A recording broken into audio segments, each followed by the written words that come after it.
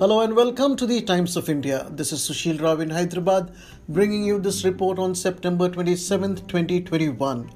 A new version of the Akash missile, Akash Prime, was successfully flight tested from the Integrated Test Range, that is ITR Chandipur, Odisha today around 4:30 pm. The missile intercepted and destroyed an unmanned aerial target mimicking enemy aircraft in its maiden flight test after improvements. In comparison to the existing Akash system, Akash Prime is equipped with an indigenous active RF seeker for improved accuracy.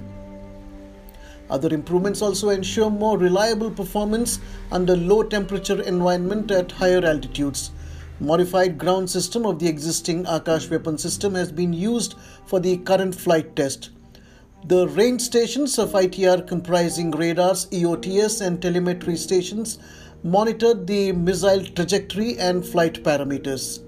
Raksha Mantri Rajnath Singh has congratulated the Defence Research and Development Organisation, Indian Army, Indian Air Force, Defence Public Sector Undertakings and industry for the successful trials of Akash Prime missile.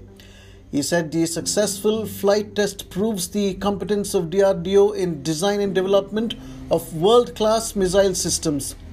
Secretary DD R&D and Chairman DRDO Dr. G. Satish Reddy congratulated the team for the successful flight trial of the Akash Prime missile.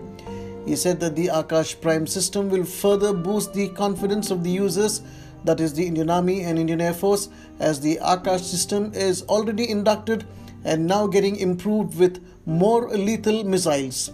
Thanks for tuning in. Until next time, goodbye.